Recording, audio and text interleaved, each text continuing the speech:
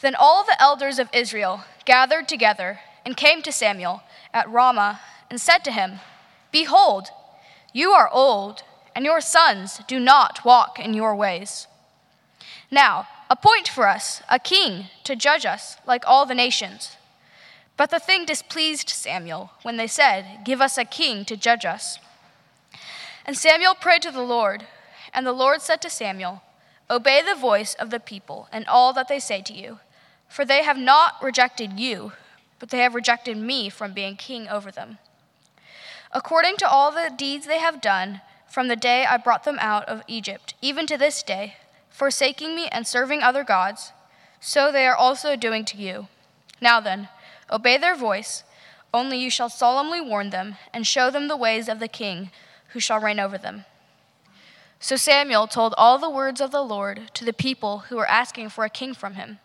He said, "These will be the ways of the king who will reign over you. He will take your sons and appoint them to his chariots and to be his horsemen and to run before his chariots. He will take your male servants and female servants and the best of your young men and your donkeys and put them to his work. He will take the 10th of your flocks, and you shall be his slaves. And in that day you will cry out because of your king, whom you have chosen for yourselves, but the Lord will not answer you in that day." But the people refused to obey the voice of Samuel. And they said, "No, but there shall be a king over us, that we may also be like all the nations, and that our king may judge us and go out before us and fight our battles." Father in heaven, thank you for calling us by name. Speak your fatherly wisdom into us now through your holy word, through my words, and cause us, Lord, evermore to be transformed in your image and likeness as individuals and as the people who are becoming St. Bartholomew's. We pray in the name of Jesus our Lord. Amen. Well, welcome everyone. It's very good to see you. It is our second Sunday of Ordinary Time. It is our second Sunday in this 10-week series on becoming a people. We're going to be in 1 Samuel and 2 Samuel over the next 10 weeks until August 12th. It's going to be awesome. It's going to be glorious. I want to make a quick caveat, a quick disclaimer. As we are becoming St. Bartholomew's and we're getting ready to launch our new website, we have two talented and gifted TAG, which is how you abbreviate that, talented and gifted photographers and videographers. So they're trying to be as unobtrusive as possible, but don't be surprised if you see someone walking around with the camera. I forgot to say that at the beginning of the service. So we're in the second week of this 10 weeks of becoming a people. And what we're doing is we're looking at the life and the story of the people of Israel, especially in the monarchy. And we're looking at their story and seeing what insights can we glean from Israel's story that we can apply to our collective story of becoming St. Bartholomew's. But more importantly, what insights can we glean for us as individuals? What can we learn from Israel? And last week we heard the story of Samuel's call. We talked about calling. We talked about being ready. And that's one thing that God wants us to do this summer. As we on July 1st become St. Bartholomew's and in the fall have our big sort of relaunch service the second Sunday of September 9th, mark your calendars. As we do that, God wants us to be ready emotionally, mentally, very much spiritually, as he continues to bring his kingdom in our midst, as he continues to draw people to himself, the risen Christ, glorified on the cross, raised from the dead, ascended on high, pouring out the Spirit. God wants us to be ready. So I'm asking you to be ready to think about these things. Think about this transition of moving from a church plant under All Saints Dallas into our own church. Some of you may think, well, that's not that big of a deal, Jay. But it is a big deal. And I want us to be ready. There's a book called Growing Yourself Up by Jenny Brown. And she talks about, right? Jenny, yeah. Gosh, you just never know with people's names. Jay, could be a guy named, girl name. Sorry. She speaks of different moments of differentiation that an individual has. And she says one of the most important ones is leaving home. When you leave home, that's a moment of differentiation. It's a moment when you begin to understand yourself as yourself. Not yourself as, well, I'm the son of Jerry, son of Jean, brother of Matthew. but I'm Jay. And for us as St. Bartholomew's, collectively, we're going to be engaging a process of leaving home. And we want to do that well. Because when we get into these sorts of transition moments, all sorts of anxieties can crop up. That doesn't mean that they're wrong or bad, but it just means that we want to be aware of them and ready for them. And tonight, I really want to talk to you about Israel's search for significance. Israel's search for legitimacy.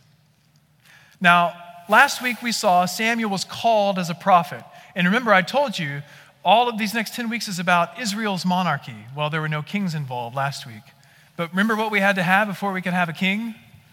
A crown, a throne. No, you had to have a prophet to anoint the king. You had to have a priest to preside over the king and with the king. So here we are. Samuel now has ruled as a prophet, a priest, and a judge in Israel. Remember what we read last week? From all the way up in Dan in the very far north, all the way down to Beersheba, Samuel was known as a prophet whose words would not fall. It says that the Lord would not let his words fall. And now the people of Israel come to Samuel and they have a request. Now think about us as a people, as a church becoming St. Bartholomew's, but also think about yourself. No matter what stage of life that you're in, whether you're just leaving home, or maybe your kids have just left home, or maybe you're towards the end of your life and you're looking back and reflecting. But think about this. Israel comes to Samuel, and for good reason. Hey, Samuel, your sons are great and all, but they're not going to be able to rule us. Appoint for us a king, a judge. Or appoint for us a king to judge us like all the nations. What I want us to see this passage in light of is Israel's search for legitimacy. Samuel, appoint for us a king to judge us like all the nations. Can you imagine Israel with all these neighboring nations around them? They've been through a lot. They've left the land of Egypt, where God, with mighty hand and outstretched arm, smote all the Egyptians in the Red Sea, the 10 plagues, all the stuff. They wander through the desert. They make a royal mess of that. And now, here they are. They've been judged, for several years by these disparate judges, and now they want a monarchy. They want a king. And why do they want a king? So that we can be like all the nations. Hey, they've got a king. Hey, they've got a king. We need a king. Now think about your own life. When you were younger, or maybe you are younger and so you're experiencing this now, you knew that you needed certain markers of significance. You knew that you needed to have a way to make a living, for instance. And oftentimes in that living, there was a sign of significance. You needed to understand who you were, who you are in terms of identity, personality, gifts, etc. But you were, as Richard Rohr talks about in his book, Falling Upward, when he describes two halves of life, a first half of life and a second half of life. In that first half of life, many of us are building a container, he says. Our living, our community, who's going to be doing this with us, our family, significant friends and others, and how we make that living, our personality, those traits. And we see in other people's lives things that we can easily compare. Well, that person's significant, or at least in my own eyes, I see them as significant. I want to be significant. I want to have that title. Or I want to live in that neighborhood. Or I want to drive that car. Or I want to wear that little white piece of plastic around my neck. Pick your poison. But that's the thing. They're not all bad. Are they? Because you have to make a living. Trust me, your parent, I don't know your parents, but they don't want you living at their house. They told me. They texted me, which is really odd. I expected Facebook, but not a text from them. Sorry. There's nothing bad in and of themselves in those things. They're like the framework for our lives. But there comes a point where as I described about a year ago, and I've mentioned here and there in bits and pieces, that we realize finally that we're pregnant with pain. That there's something that we need healing from, that all these really good things, a salary, deep community, notoriety, the doctorate, the second doctorate, the masters, the 7 kids, just whatever it is, you fill in the blank, because none of them are wrong, but all of us have them. There's a point to where we realize that thing, this marker of legitimacy or significance, is not going to pull me through. It is not something by which I will not be shaken. For me, the things that I really deal with, and I'm learning about this acutely right now, are perfectionism, or really just perfectionism, and achievement. In my mind, if I can achieve enough stuff, if I can do enough things, and for me it's in the religious, priestly context, maybe if I can keep this microphone on my head, that will be a marker of significance. Here we go. I think it's good now. But for me, it's having everything lined up just right. Just plotted out in its perfect little way, and it's good, and it's right.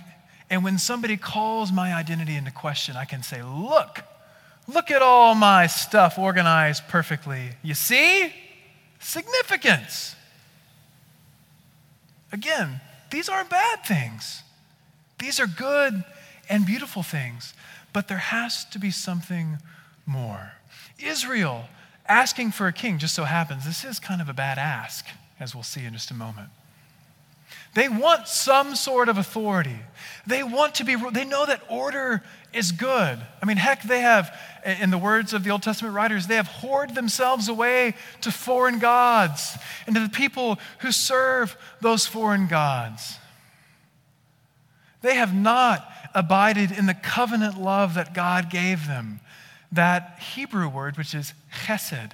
They have not abided in this deep covenant love that is unfailing, that is unchanging, that is unswerving.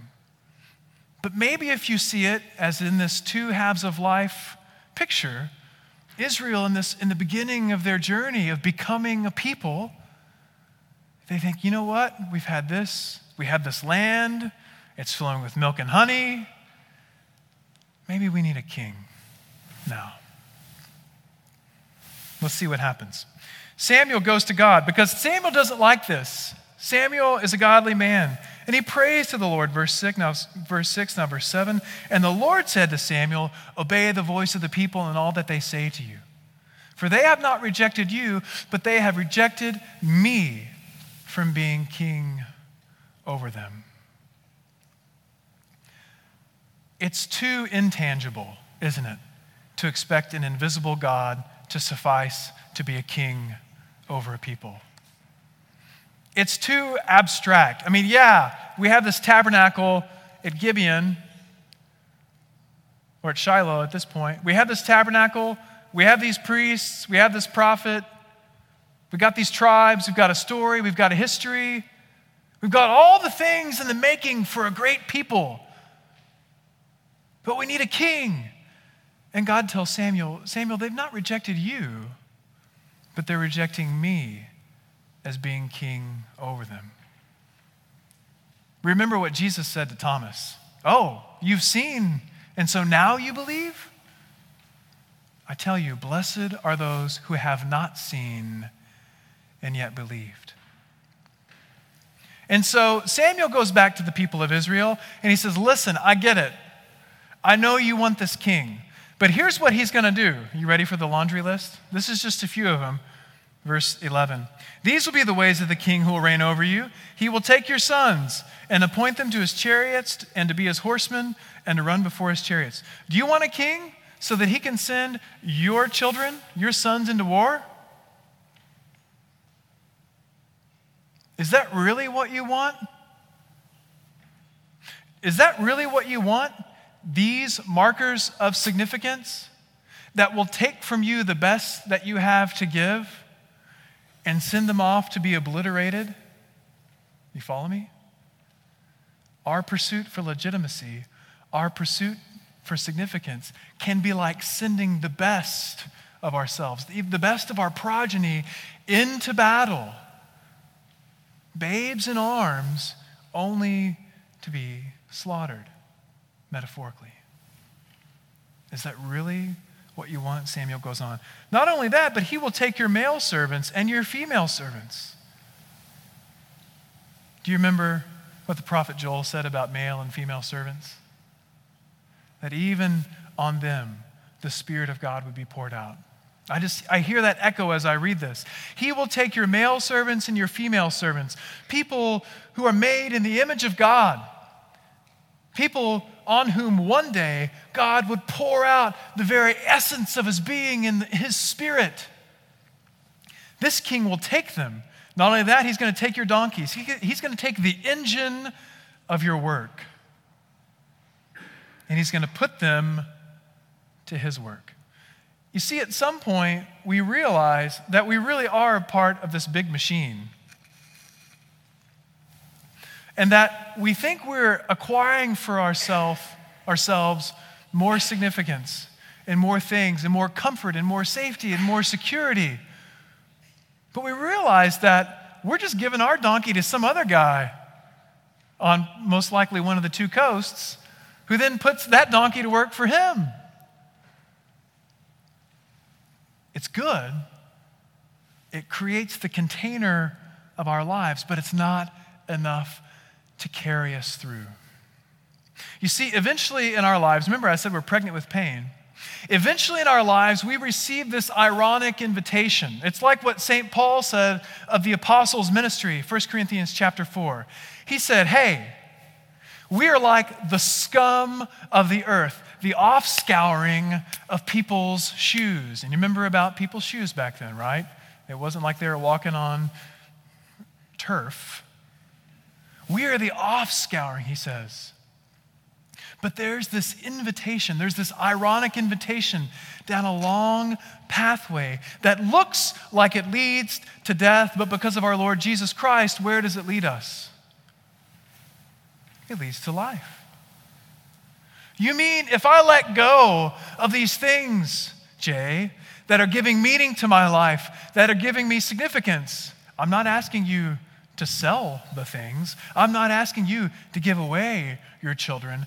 I'm saying if you'll let go of these things, they won't be all consuming. That we will live a life that is in the resurrection of our Lord Jesus Christ. What did Jesus say? They thought he was off his rocker. He's filled with a demon, Beelzebub. Jesus had already seen the first half of life, and he was well into the second half of life. Man's opinion mattered nothing to him. And when his family calls them to himself, come be with your family, he said, hey, this is my family. Now, did he say, my family, you are dead to me in the very Jewish way, and I'll never see you again? No. What did he say with his mother on Golgotha in St. John? Woman, behold your son. Son, behold your mother. He cared for them to the end, but he realized a new reality, that these anchors that other people would put their lives on were not enough. He knew that his life would lead to Jerusalem, to the cross, to death, to the very depths of hell, in order to redeem all of creation. That at the name of Jesus Christ, every knee would bow in heaven and on earth and under the earth, and every tongue confess that he is Lord. That everyone that calls upon the name of the Lord would be saved. But the people refused to obey the voice of Samuel, and they said, no. We hear what you're saying, but no. There shall be a king over us. Notice the reason, verse 20. That we also may be like all the nations, and that our King may judge us and go out before us and fight our battles. In these first days and months and years of our life together as St. Bartholomew's, as God is making us a people, what will it be? What will be those necessary things that we must engage in? This seems to be not the place to stand. What will be those necessary things that we must engage in that, if we're not careful, if we're not wise, if we're not present and ready, we will give ourselves over to them? I'll give you a few. Budget, more money, more budget, more staff, bigger stuff, Sunday morning, a building of our own. Shall I keep going? These are all good things, right? None of them are bad. But the temptation will be to say, oh, God, give us a building so that we can just have a place of our own like all the other churches in East Dallas. Oh, God, give us double our budget so that we can do all the things that we really want to do. And that's good, unless God says, not yet. Or unless God says, it's not a matter of money, but a matter of obedience.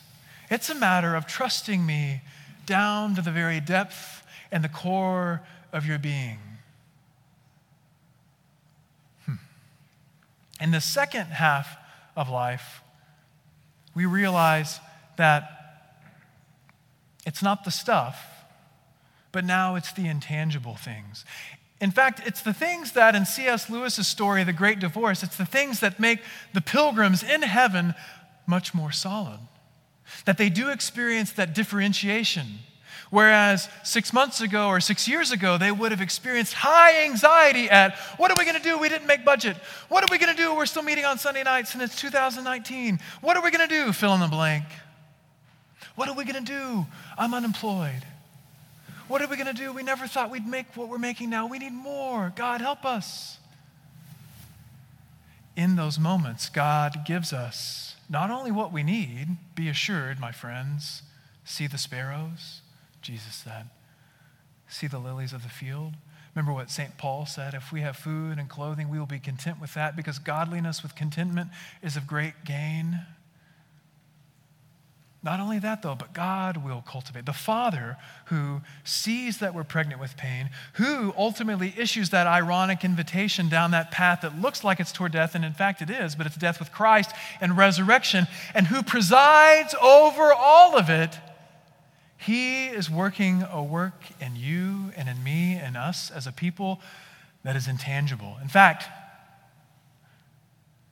St. Paul says this in 2 Corinthians 4. And it's almost like C.S. Lewis is echoing St. Paul. He says, because these light and momentary afflictions are earning for us, church, an eternal weight of glory, a depth of soul, a breadth of life. That some will look and shake their head because they won't understand, because it doesn't have the markers of significance that they've built their lives around, it doesn't have all the things that they're leaning on, that they're depending on to be unshaken. But we can rest assured because God loves us. God has blessed us. He has spoken us into being. And even a foreign prophet from Assyria, Balaam, who would later be really called out by Jesus in Revelation chapter 2, even he knows that what God has blessed, he can't curse. A king of Edom, Balak, wants him to curse the people of Israel. This is Numbers chapter 23. He says, curse them, because I want to go in and I want to take their land, I want to take their possessions, I want to take everything. And Balaam says, you know what? I've asked of the Lord.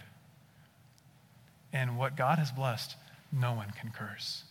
So friends in Christ, those markers of significance that we've built a container out of for our lives, those are not to be condemned, but remember, they cannot sustain us for the long haul.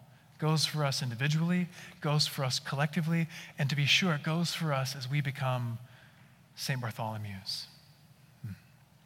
Let's pray. Father, give us wisdom to see the things even now that we're asking for, that we say, give us a king. Show us, Lord, not only our nearsightedness in asking, but show us the true and better thing. And Lord, we thank you that even in the asking for a king, we see King David. And infinitely more important, we see our King Jesus. And so, oh God, we fall on you so that we will not be shaken.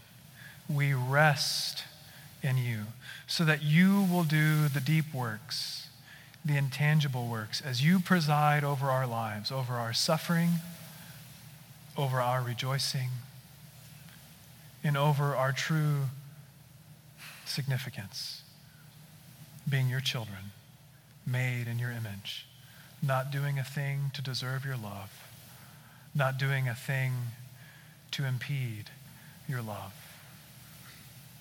It's in that love that we rest and pray. Amen.